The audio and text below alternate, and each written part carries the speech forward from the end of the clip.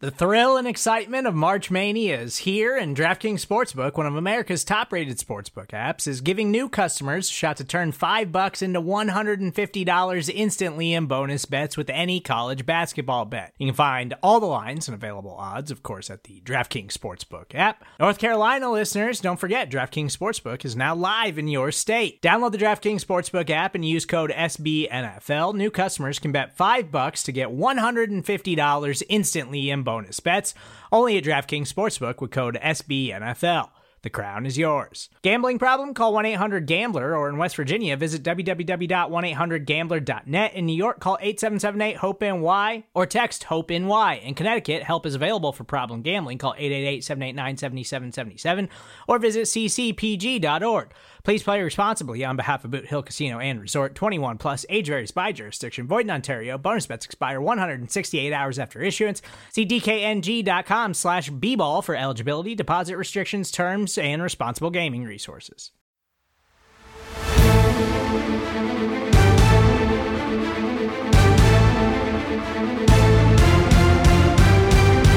Welcome one, welcome all. It is the NFC East Mixtape presented to you in partnership by Blogging the Boys, Bleeding Green Nation, and SB Nation. Yes, we speak for the big time bosses. He is Brandon Lee Gowton of Bleeding Green Nation fame. I am RJ Ochoa from Blogging the Boys. This is the greatest crossover that mankind has ever attempted. BLG, how goes it? RJ, it is July 6th. Hope you had a happy 4th. And yeah, that's all I've got today. I wanted to start with a very special question. BLG and I are recording on Tuesday, July 6th, and the Italy-Spain Euros matchup is going on. It's on in the TV behind you, BLG. Sorry. But right before the match started, I saw a bunch of Italy fans dressed up, obviously like wearing kits for Italy and different flags and colors and everything. There were a handful of people dressed up as slices of pizza. Obviously, to go with the Italian theme, whatever. So my question to you, BLG, is if we were at an event and we were representing the United States and you had to dress up as a type of food, what would that be? Like in this same circumstance applicable to our home country. Slices of pizza still. That feels like literally incorrect. I feel like the right answer probably is like hot dog, right? Especially coming off the hot dog eating contest. Right. Joey Chestnut, broke his other record. What do you like 76 now? I think he's at in 10 minutes, which is just insane. I saw Stats isn't a big fan of competitive eating. I believe that. My take on that is just like I love food a lot. And the idea of like moving food from one point to another point in a really short amount of time, that's not like eating necessarily. That's just like food displacement or placement. Mm-hmm.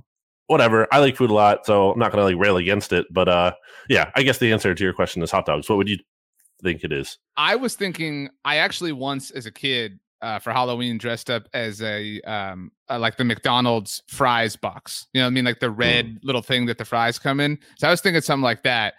So if you were the hot dog and I was the fries, I mean, I feel like a natural pairing type thing there. So that could work really well. I will say I'm not against the competitive eating. I am, however, I'm not against it. I just don't get down for the different come to this wing spot and have the super atomic wings.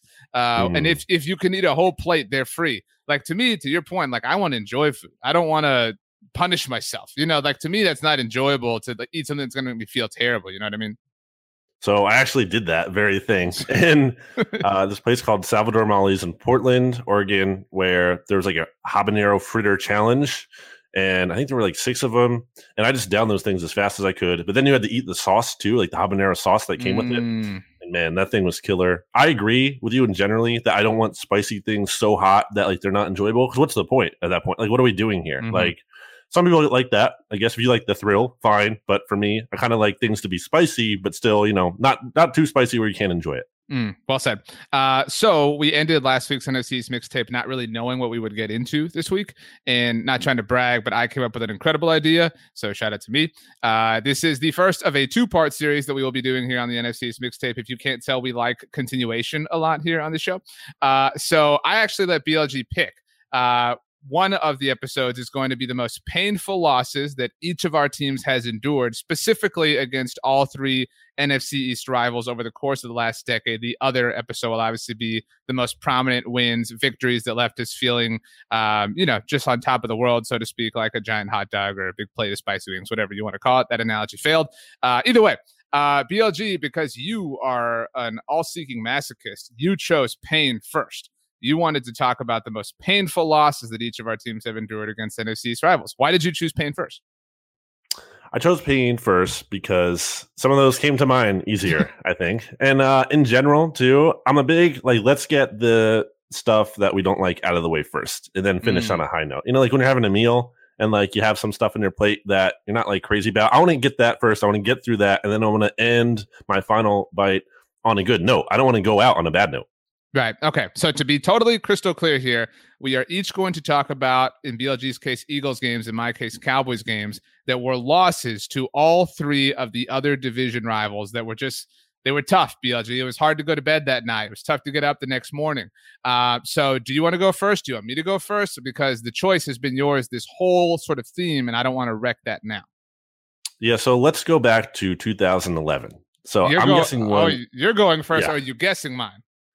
Oh, so wait, what do you want to do here? Because I just I left the choice up to you, but you just went to a year. I didn't know if I have a game in 2011, but I didn't know if you were asking me to go or if you were going yourself. I was just going with my pick, my first one. Go for it. Which was the Eagles losing to the. Now, let me preface this by saying the Eagles, RJ, as you know, have dominated the New York Giants. So this wasn't the easiest thing to pick from a particular game because the Eagles don't really have those devastating losses. They're 15-5. Against the Giants in their last 20 games. So 5 games to pick from, not the biggest sample size there. So this one kind of goes beyond the game itself. The game was definitely disappointing. It was 2011, RJ. It was early in the season. It was just week 3.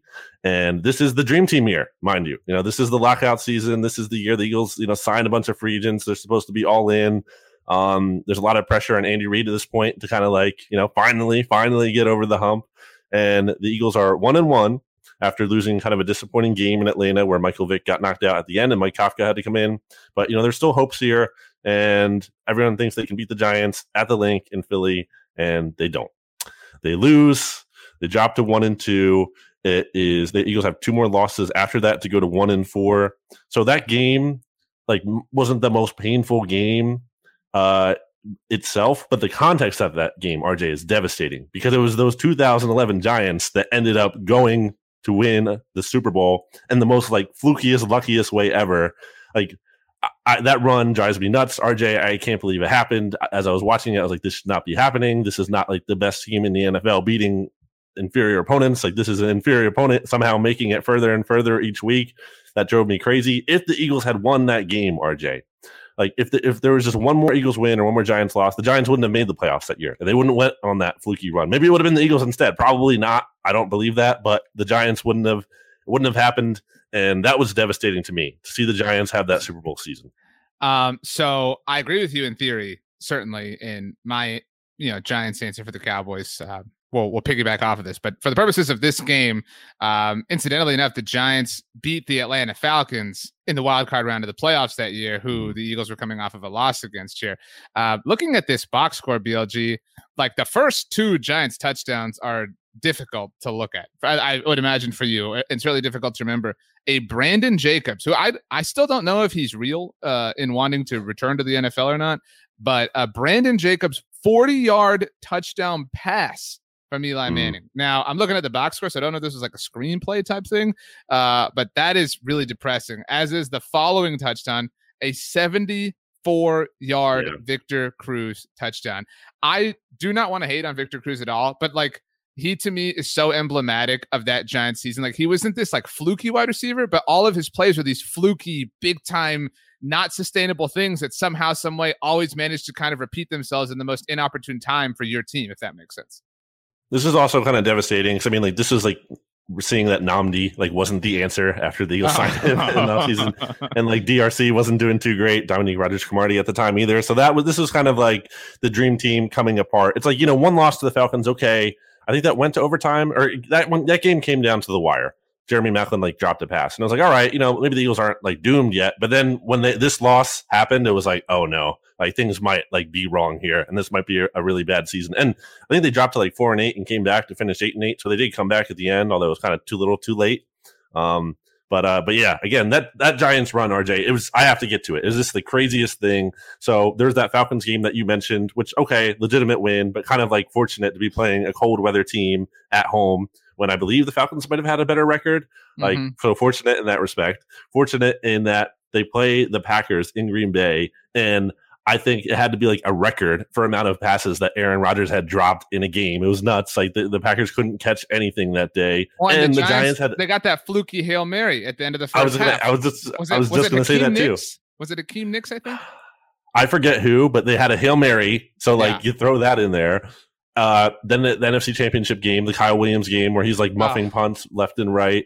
Ahmad Bradshaw, when one of the worst non-calls in NFL history, Ahmad Bradshaw fumbles the ball. You can replay this clip and look it up online. The ref blows the whistle after the ball has been stripped out, and then the 49ers clearly recover it, but the refs say, oh no, we blew it dead before the ball came out, and you can't challenge it or whatever because like the whistle was blown. And it's like, are you kidding me? Like we all saw that was a fumble, and it was like in 49ers, or it was in Giants territory. The 49ers would have had at least a field goal out of that, if not a game-sealing touchdown. Like and then obviously in the Super Bowl too, Wes Welker drops big first down catch. Yeah, that he makes like 99 out of 100 times. Like I get championships undeniably take a little luck here and there at some points, but like this was like just an unnaturally like favorable luck for the Giants. And to this point, not just being a bitter Eagles fan here, I saw Ed Valentine write something like along those lines recently, and I was like, yes, thank you. Like this is so, yes, you're right.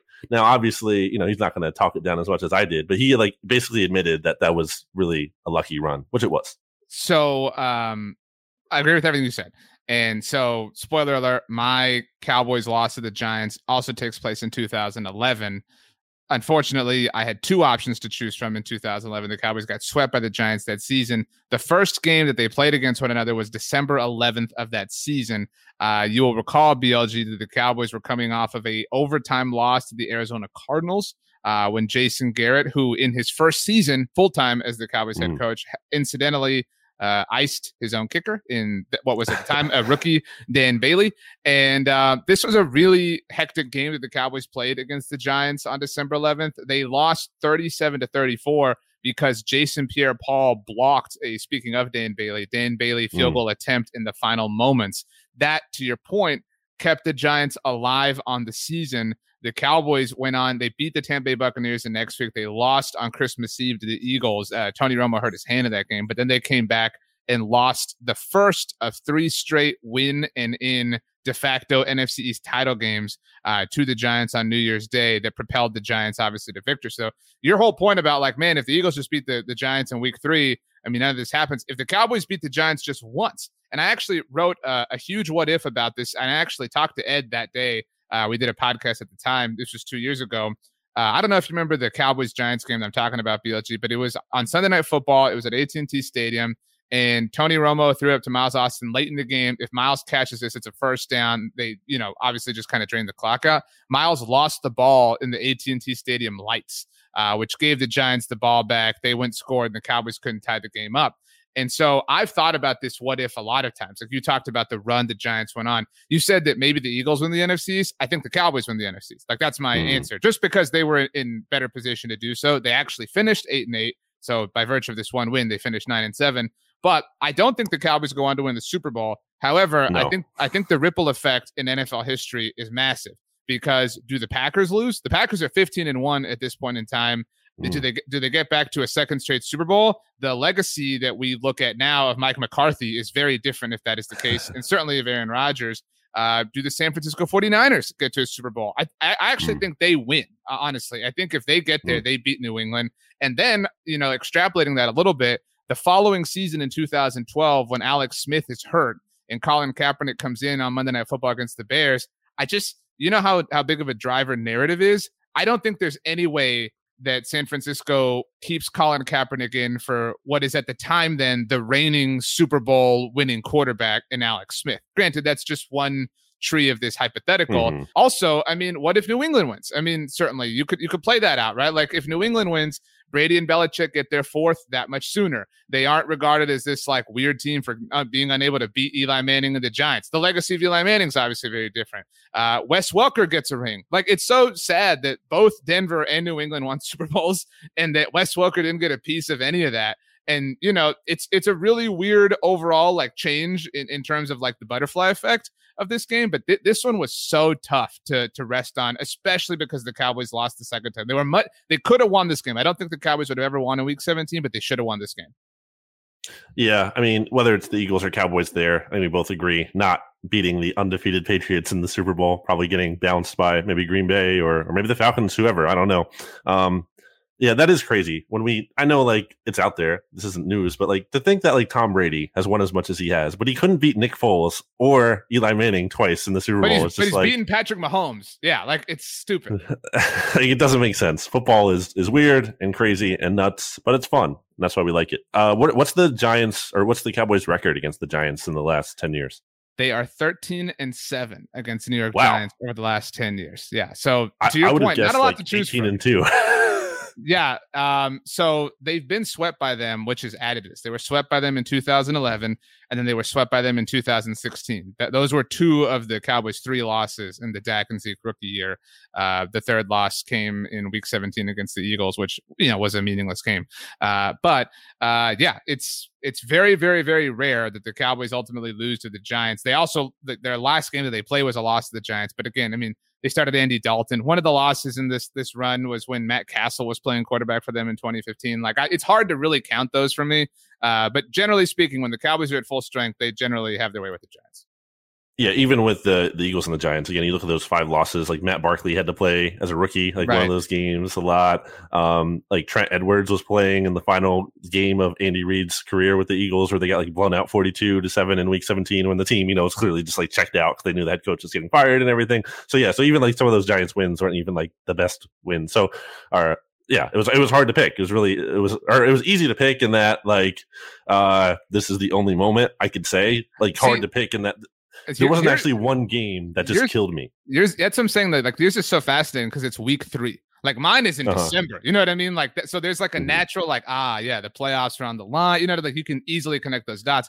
Like it's hard to come up with a week 3 loss that's devastating that comes against anybody. You know what I mean? Just because it's so early in the season. I mean, it's all about hindsight, obviously. Right. Like in this case, like it wasn't in the moment. Again, there was a little bit of that, like I said, with the dream team, kind of like, oh no, maybe this team might be bad or something that was creeping in. But it wasn't like, you know, season is over because it's week 3, as you said. But in hindsight, you know, definitely a big. I just can't believe that run happened. It just bothers me. It bothers me so much. I remember having so that was the first time too I was on like SB Nation vlog for like another team's championship, and like so after every, you know, because we'd have the game threads up at BGN. I'm sure, you know, same thing for Blogging the Boys back then.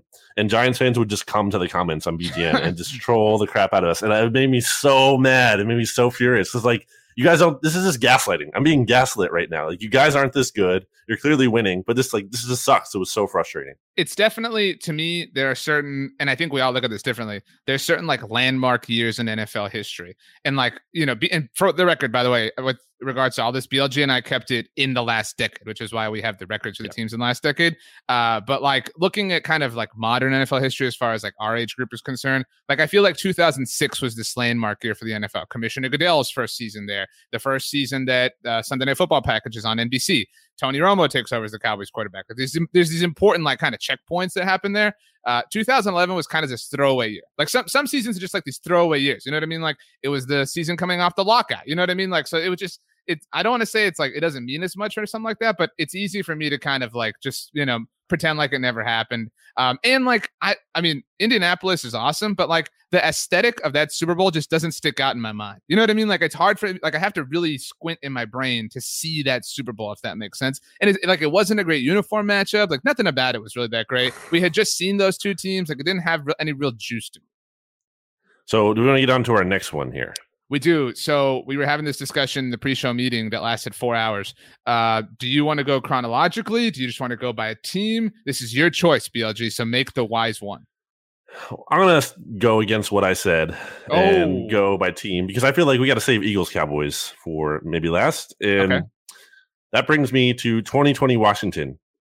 Week 1. So speaking of early, can't get earlier than this. I was looking back, and there weren't like a lot of like super devastating losses to Washington.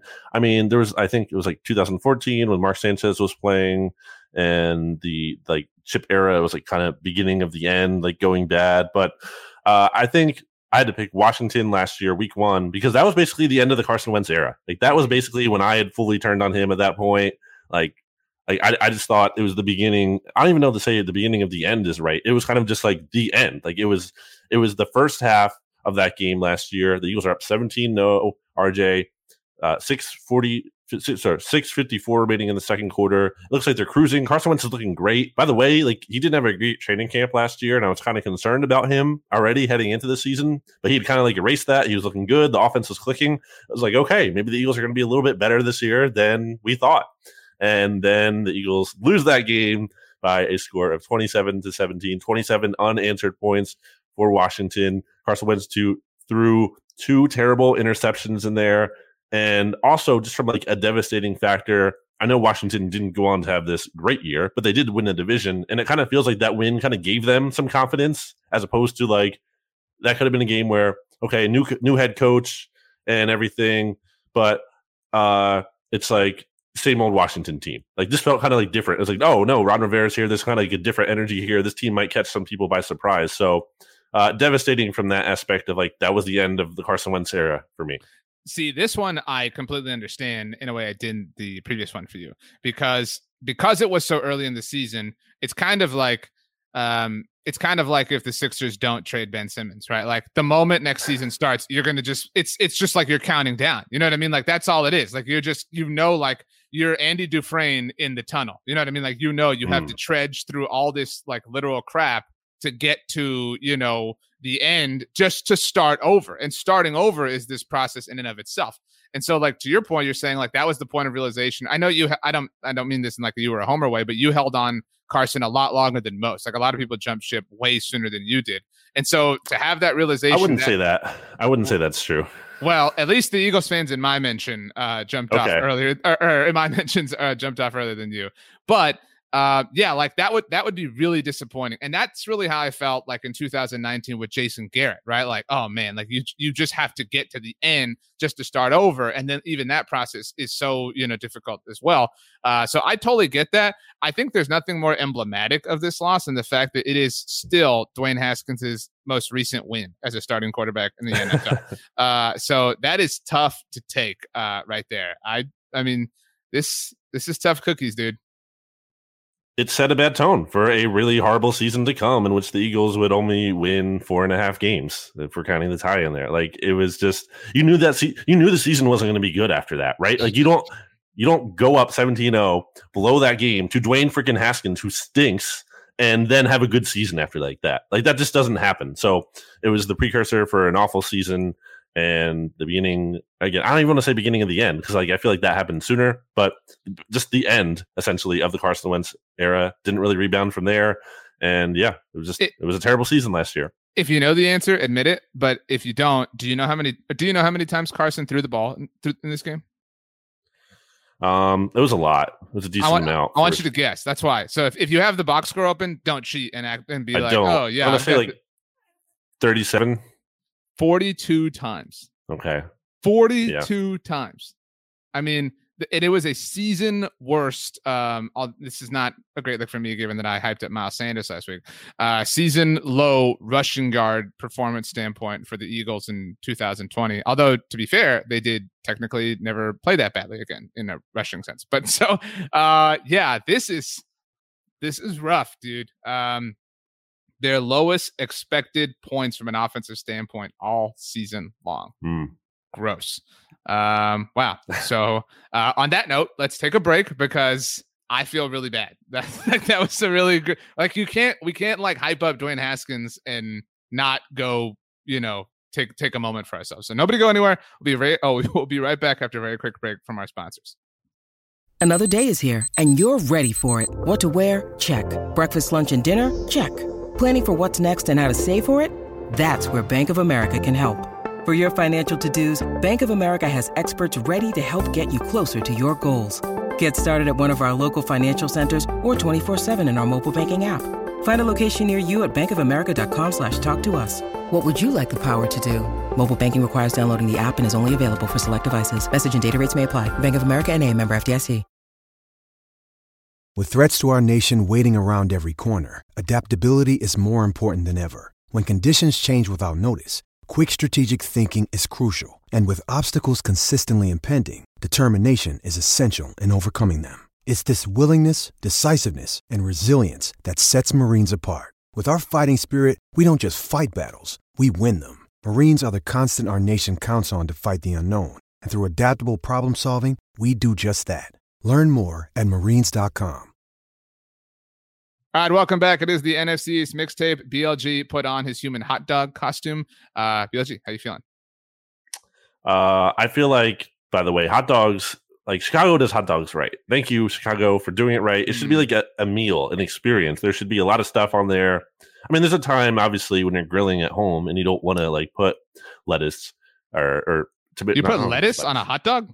No, I'm sorry. I'm thinking tomato, celery salt, onions, mustard, sport peppers, the relish, pickle spear. You know, everything that goes on a Chicago dog. Mm-mm. No, that's great. It should be it should be a meal. It shouldn't just be I mean, obviously, again, if you're barbecuing at home and you don't want to do all that, that's understandable. But if you're like getting hot dogs as a meal, that's how they should be. See, like that much food, like I need a fork and knife at that point. You know what I mean? Like it's just too complicated. BLG, you did not mention Philadelphia's record against Washington over the last decade. What is it? It's 11-9, so just out ahead. There was a stretch there, like kind of where they couldn't beat Washington at all, and that was why.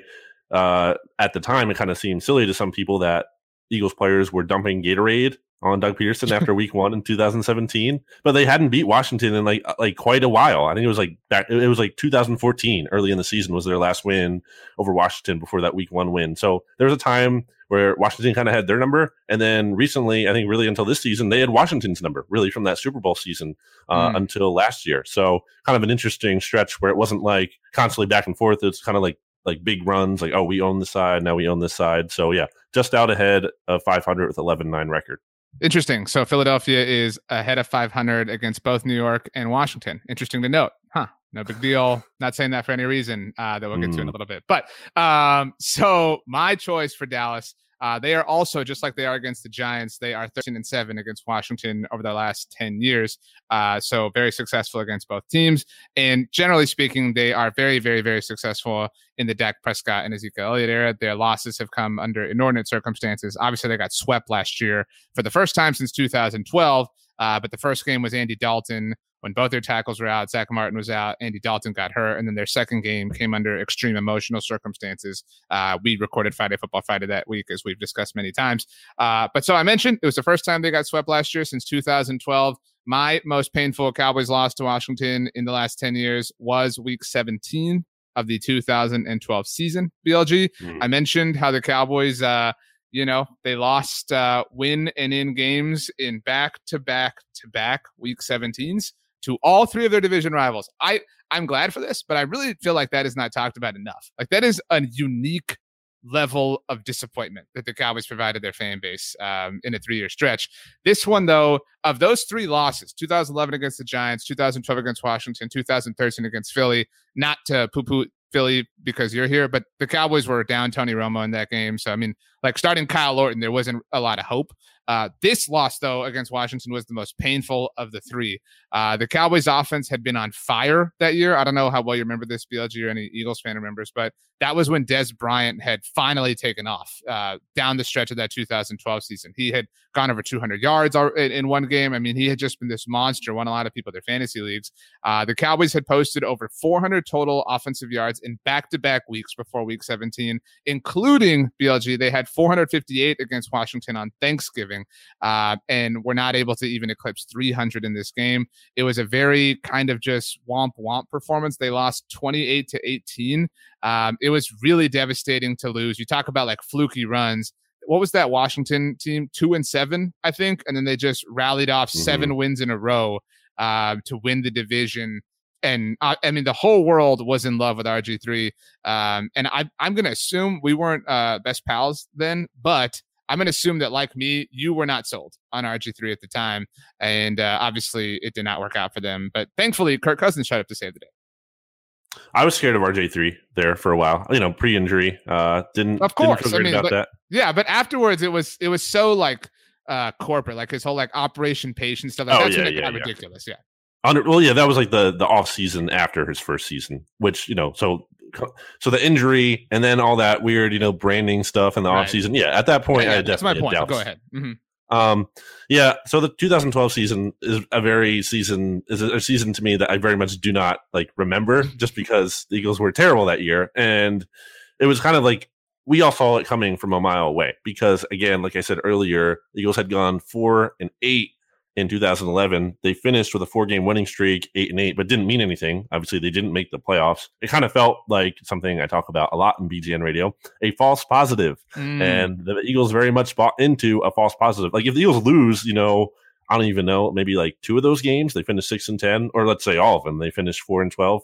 Andy Reid's probably gone that year, in 2011. They don't bring him back for a whole nother year, which everyone could feel from a mile away, a waste of time. And sure enough, it was. I just remember being so checked out in that season, just not even caring by the end, not even caring who else won the division. I was still watching the games, of course, but just I just didn't care. I just really had no emotional investment. So it's kind of funny, looking back at you feeling, certain strongly about that season, because I just had no feelings about that season by the end. It was tough, man. And like I said, Romo and Dez had really cooked up something special. So if we look at this 2012 season, they lost on November 4th in Atlanta. That game was on Sunday Night Football, and they dropped to 3-5. And then on November 11th, they won at Philly, got to 4-5. They beat the Browns in overtime. The rookie Brandon Weeden led Browns in overtime, BLG, to get to 500. They lost to Washington on Thanksgiving, like I said, so they were 5-6, and then they beat the Eagles at home. I very, very vividly remember Morris Claiborne, then a rookie as well, had a fumble that he returned for a touchdown that season. It was very cool. So they're 6-6. Excuse me. They beat Cincinnati in a very emotional game to get to 7-6. They beat Pittsburgh in overtime to get to 8-6. Then they lost in overtime the next week to the New Orleans Saints to fall to 8-7 to set up the NFC East title game for the second year in a row. And the reason, I think this is true for Jason Garrett. We talked about all the what ifs, but I think about some of these games. Maybe this one is a little bit, different in certain senses. But if the Cowboys win these games, I don't know what they do in the playoffs. If they win a playoff game, they win a wild card game, whatever. I don't know. But it dramatically changes who he is, because better than anybody. He was Mr. 8-8 those first 3 years. Yep. And that's all he was. And again, it was a very special type of 8-8 in that they lost to all 3 of their rivals. But if he wins any of those games, especially if he wins, the Giants game the year before, if he wins the NFC East in his first season as the team's head coach, or his second season, if he rebounds that way, and it changes the whole narrative of Jason Garrett, the whole narrative of Tony Romo, and the margin for error really is that thin in the NFL. Yeah, you talk about first impressions, maybe extending beyond the first year, but that was just the narrative, again, that the term you used, that Jason Garrett couldn't shake, and that was a specter that was lingering over him the rest of his career, and why people could never really be all in on him, because they saw what happened. They saw the team not be able to win these big games, and everyone couldn't get that out of their mind. Not only from the Cowboys' perspective, but from the Eagles' perspective too. Eagles fans are never scared of Jason Garrett at any point, and that's a big reason why. I do want to say Dez Bryant was coming off of a performance against New Orleans where he had 224 yards and 2 touchdowns, and we were all expecting that, and it just didn't happen this week against Washington. It was and I will never, ever, ever forget the final moments of the game, seeing Tony Romo and RG3 meeting at midfield after the game, and RG3 giving him this keep your head up type thing, and just being so upset just because it's this rookie telling your veteran quarterback not to worry about it or whatever. It was so frustrating. Tony Romo would actually go on to get a contract extension with the Cowboys in the offseason, which upset a lot of people. You know how that goes. But yeah, this was tough to take, which, by the way, BLG leads us to Cowboys Eagles. So what was the record? What was the record for Cowboys? You would know if you're paying attention, BLG. 13-7, just like it was against the Giants. So the Cowboys have been very successful against both the Giants and Washington in recent memory, which is good for them. Not quite as successful against Philadelphia, but still pretty successful nonetheless. All right. Well, let's get to it then. So do you want to go first? Do you want me to go first? We should go ahead and say that in the last 20 games that they have played against one another, the Dallas Cowboys have won 11. The Philadelphia Eagles have won 9. I'm sure that was very fun for you to do the math on, BLG. What is the Cowboys' record outside of the wild card round since 1996 in the playoffs? I mean, again, like you're a really clever person. Like I expect more clever jokes from you than that. Like 0-6, by the way, if you're wondering. I'm just saying, like, let's test our levels of creativity here. But I digress. But go ahead. I think I know yours because it's kind of an obvious answer. Ooh, I like this. Let's guess each other's. Okay, so you want to guess first? Okay, go ahead. It's the 2017 loss to where it was literally like the worst loss in the AT&T Stadium, right? It was like the worst Cowboys loss that they ever had. It was a game too where it kind of looked like the Cowboys weren't in it in the beginning. Weren't the Eagles like down at halftime? And then the Eagles just turned it on and they just like beat the crap out of them for the rest of the game. And it was like, oh man, yeah, not great. So I know that you only know that because I've told you that. No big deal. Mm-hmm. That it was at the time the worst loss in AT&T Stadium's history, which is incredibly ironic because at halftime of that game, Jerry Jones was honored for going into the Pro Football Hall of Fame a few months prior. So lots of irony kind of encircling that. And I vividly remember being in the press box for that game. Like, you remember some more than others. And because I remember it was really cold outside. It was like a really cold November night. And I remember talking to a friend of mine, David Chancellor, that was there, just about like, man, this locker room is going to be just awful. It's going to be morose. Like these dudes are going to be pissed because like there was I don't remember exactly how long it was, but there was a huge Jay Ajayi touchdown. And at the time, Dak Prescott was really struggling. This was the second game without Ezekiel Elliott. They were still well, is Dak only Dak because of Zeke takes? And Carson was on fire. And so like you were starting to face this like kind of existential crisis as a Cowboys fan. Like, okay, not only are we bad, not only does this head coach need to go, but maybe we don't have the better quarterback of this duo. Like there was a lot of soul searching going on here, and the locker room was just pin drop, absolute quiet. And what makes this painful too is hindsight. To your point a little bit ago, so the Cowboys, they were up 9-0 at halftime, and they lost 37-9. The week before this, BLG, they lost on the road in Atlanta. In the Adrian Claiborne Chaz Green game, they lost that game 27-7. So this game that we're talking about was November 19th. And this, I remember this too. This happened on my cousin's birthday, and he was so pissed off.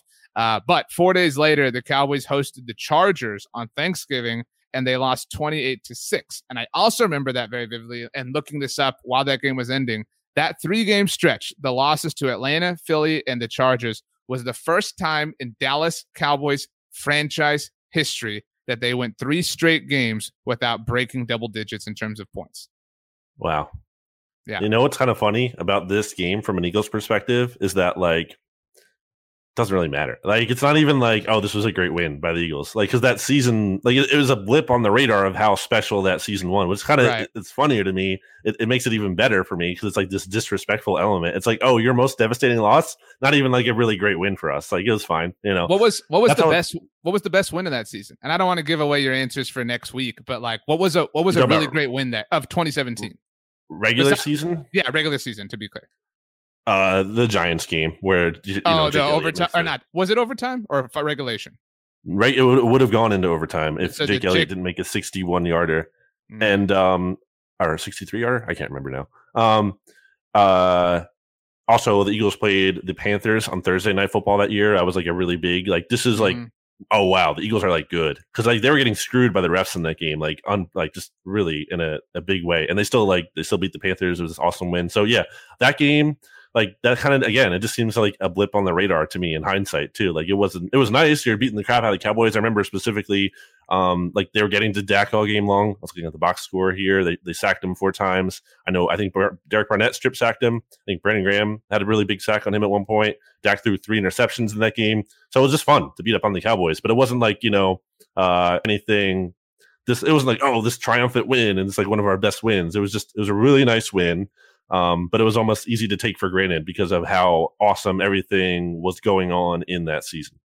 That's fair. I'm going to try to guess yours. So are you ready for this? Because I have like what was going to be my guess, and then I adjusted it. So my guess was going to be the 2014 second meeting between the two teams when Dez mossed Nolan Carroll for 3 touchdowns. But then I thought about it and I was like, BLG was probably not that committed to the Eagles at that point because Mark Sanchez was starting. Like he wasn't emotionally invested. He knew that, the Eagles were on borrowed time. So my actual guess is the 2016 matchup on October 30th, the first Dak Wentz game that went to overtime, because I can only imagine that you were just in pieces after Dak Prescott hit slow-mo Jason Witten in the end zone completely by himself for the game-winning touchdown in overtime. So I thought about both of those. It's not my pick, either of those. Well, I'm so happy that there are multiple options for you to consider that were devastating losses. Well, I think, again, though, like the 2014 thing, like it couldn't have been super devastating with the Sanchez context. Like the Eagles weren't really going to do anything that year in the long term anyway. It was devastating. I would say that was the most devastating at the link that I can remember in that time. Good point. Because I remember there was a lot of energy and excitement, and there's a lot of pregame jawing going on. Like that's always good to see too. Yeah, between Dez, I think, and Malcolm Jenkins, and I think the Eagles got down in that game, and then they kind of like came back for a little bit too. And I was like, so there's life in the link, and then it just ended really badly because Dez was not only burning Nolan Carroll, but Bradley Fletcher as well. But I wouldn't say that. And I was considering 2016, and I did want to talk about that game because this whole narrative, speaking of narratives here, that like, oh, Dak, super clutch. Something that people really forget in that game in 2016 is that Dak Prescott threw a sure interception to Leotis McKelvin, and he just dropped it. He just dropped it. Like it was a sure pick. He dropped the ball. Like it couldn't have been any more simple. And then like that just gets glossed over because the Cowboys won in overtime, which is fine. They won in the end. I get it, but like don't act like he was infallible. I'm not saying you are. To be clear here, Dak has become this like, franchise QB god that people rely on. Like, you know what I mean? Like that has evolved over time, but it certainly wasn't the case at that time. And I think something people also forget about that game and the win and everything wouldn't have happened if not for the Chris Jones fake punt that Jason Garrett called. I mean, Jason Garrett was a much, more aggressive head coach in that time. And like there was an incredible NFL Films clip of, I forget which 2 Eagles defenders. And they were coming to the bench. They were putting their helmets down. And then like in the background, you can see Chris Jones scampering for the first down. They just turn around like, oh crap, like we got to go back out there. Like it's those little weird things that made that game what it was. It wasn't, to your point, Dak but that game did go a long way at establishing that Dak is better than Wentz narrative. I will say though, like that game, I legitimately felt like the Eagles were the better team in that game. I know the final score didn't reflect that. That's not always the case. That's not every Eagles loss. I always feel that way. That game specifically, I felt like they outplayed the Cowboys and like deserved to win that game. So that's why that one did hurt. But it's not that one for me. It is the 2018 clear recovery game, because that was just the biggest joke I've ever seen. And you cannot tell me that was not an Eagles, like it makes no sense. Watch that play again.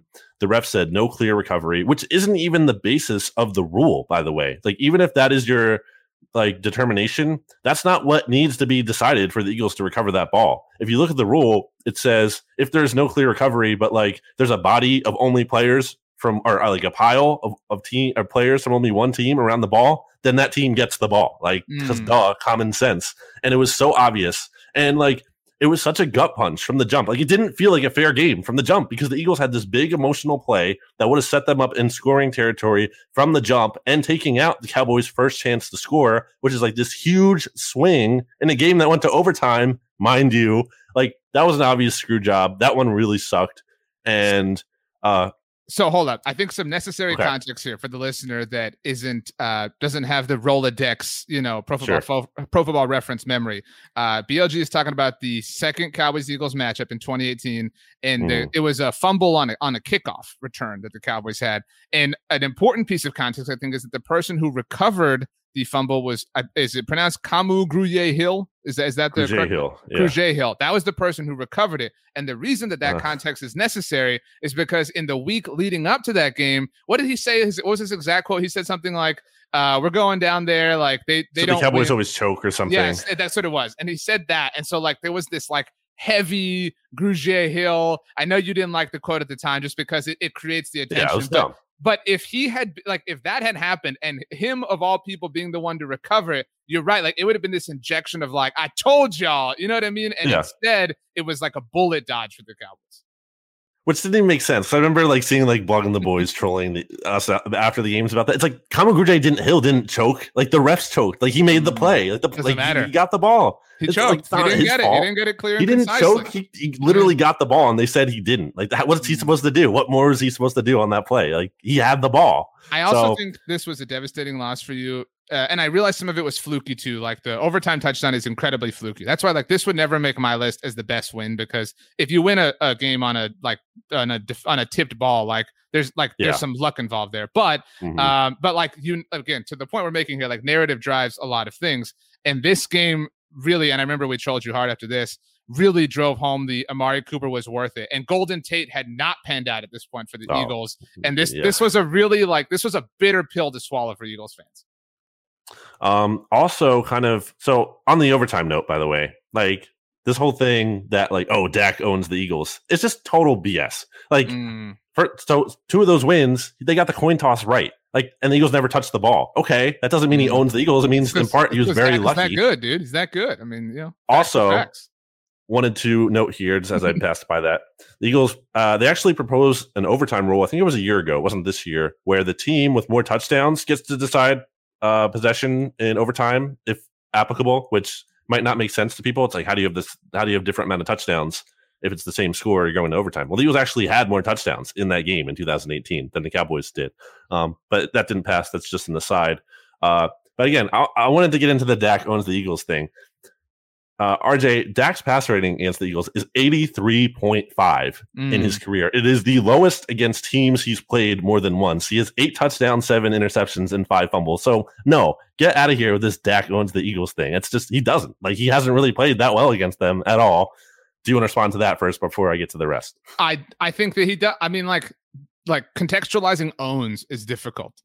So like, does he own the Eagles? Does he pwn the Eagles? Like whatever. But, and I remember having this discussion with Kist on BGN Radio. For so long, we didn't really get to see this. Like, and so I think we are actually still somewhat new at establishing it's no longer Dak versus Wentz, but Dak versus the Eagles, because in 2016, they only played one game of significance, which was the one that we talked about, right?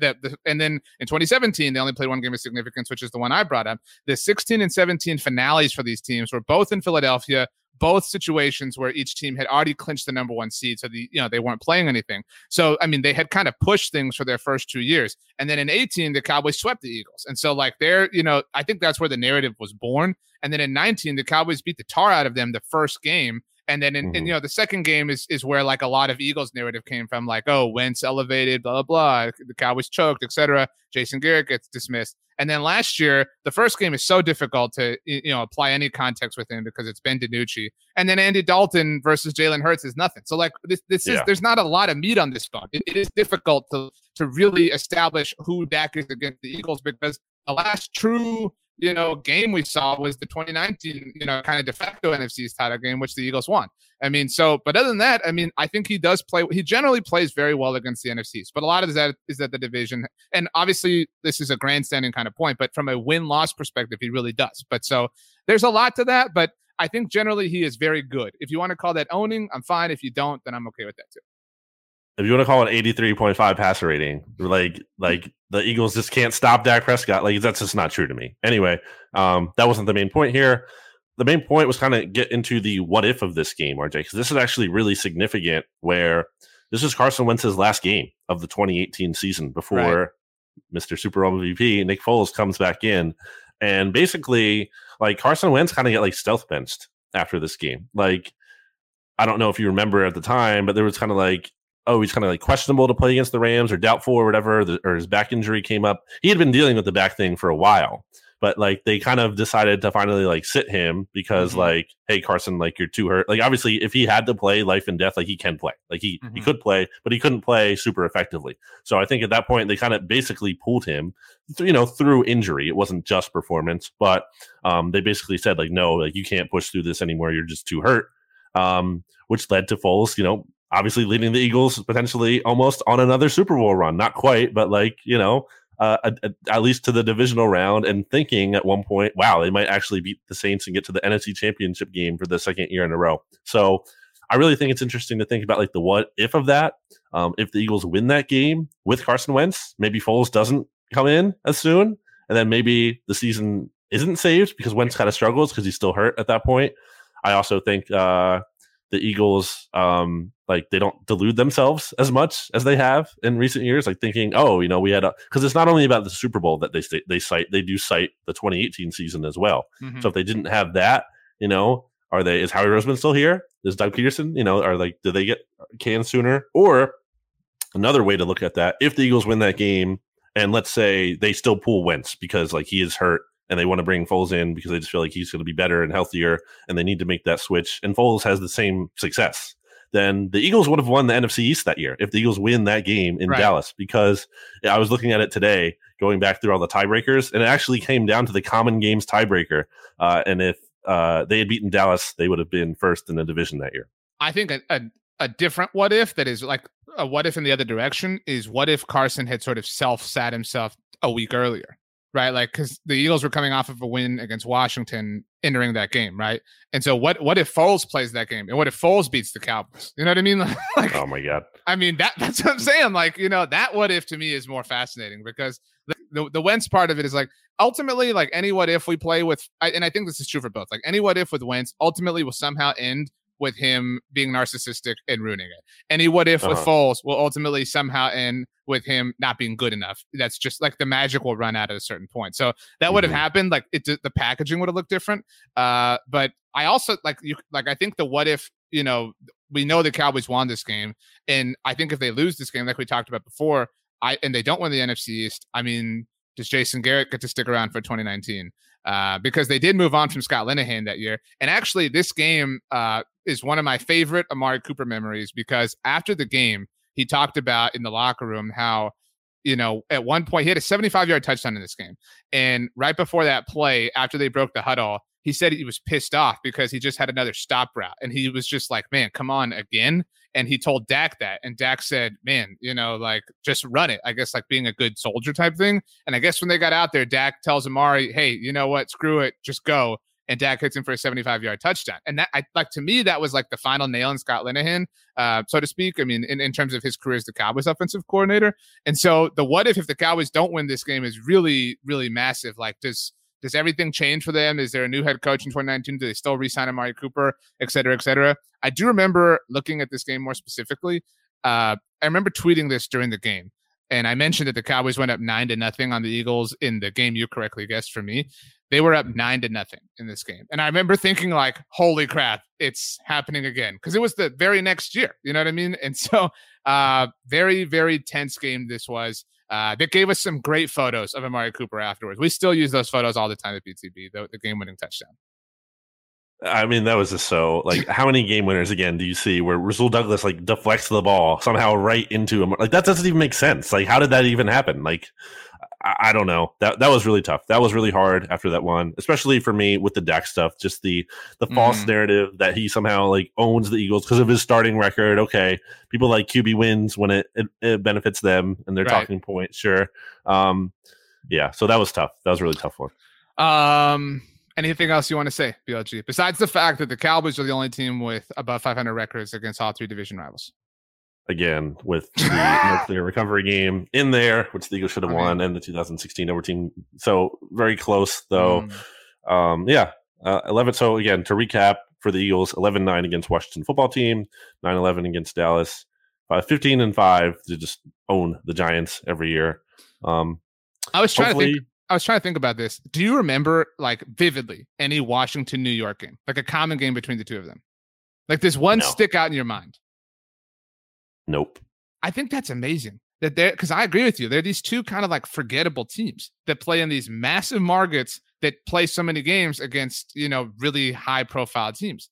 That's amazing to me that they're these like there are times, and I know you agree with this, where like, I don't know, Monday Night Football is New Orleans, Atlanta, or even those Green Bay, Chicago games, which can be duds, or New England, Buffalo, or Kansas City, Denver. Like those, you're always like, oh man, it's going to be great. Like I'm going to get whatever food, whatever spicy plate of wings, and I'm going to enjoy the heck out of this. There is never a time where I'm like, oh my goodness, I cannot wait for this New York, Washington game ever. until this year when they're both better and the Cowboys are in the dumpster fire and you're looking forward to some actually good football and you're seeing the Titans of the division, not the Tennessee Titans, but the metaphorical Titans, the football team with your favorite coach, Ron Rivera, leading them to a second straight NFC East title, which hasn't been done since 2004, as you know. So yeah, you can have that to look forward to this year. I guess the only thing that I can think of really is just top of my head last season where it was like Washington going for 2, right? Then they go for like the 2-point conversion at the end of the game. They didn't get it, so they lost to the Giants. Like, okay, that's probably the most intrigue or drama there's been in some time. I also didn't Kirk not beat the Giants 1 week 17 to like with a wild card berth or something on the line? Like that was the Giants. So I think that was 2017, if I'm not mistaken. But yeah, just vintage Kirk Cousins game, like week 17 playoffs, winning in, and he comes up super small. And the Giants like defense like wasn't even good that year too. It was like, yeah, of course. He's the Jason Garrett of quarterbacks. It's really what it is. And you love him, so that makes sense. I'll be fully honest. I don't know if I've ever said this. I interviewed Kirk at the Super Bowl. Did I ever tell you this? At the Super Bowl in Atlanta, and it was at the Puppy Bowl set because he was doing some partnership with Puppy Bowl, and I had to walk like a mile to be able to do this, and it was one of the coolest interviews I've ever been a part of. A lot of the reason was that there were all these puppies around, but like it was really cool. It was one of the first like bigger profile interviews I ever did. So I just have a soft spot, and he's a San Antonio Spurs fan. Did you know that about Kirk Cousins? Why? He just likes their style of play. That's what he said. He likes That's their the lamest teamwork, answer possible. Their teamwork and the way they go about building their team. That makes so much sense now that you say that. Oh my gosh, he's so lame, dude. He's so lame. He is very cool. And one day you, me, Kirk, Terrell Owens, we're gonna go and do something special. I don't know what it is, but we will do that thing. So yeah, BLG, I'm glad we got the devastating losses out of the way. Next week, we will go over the best wins over the last decade for each of these teams against all of the NFC East teams. But yeah, that about does it for this episode. I give you the final word and then we leave. Bye.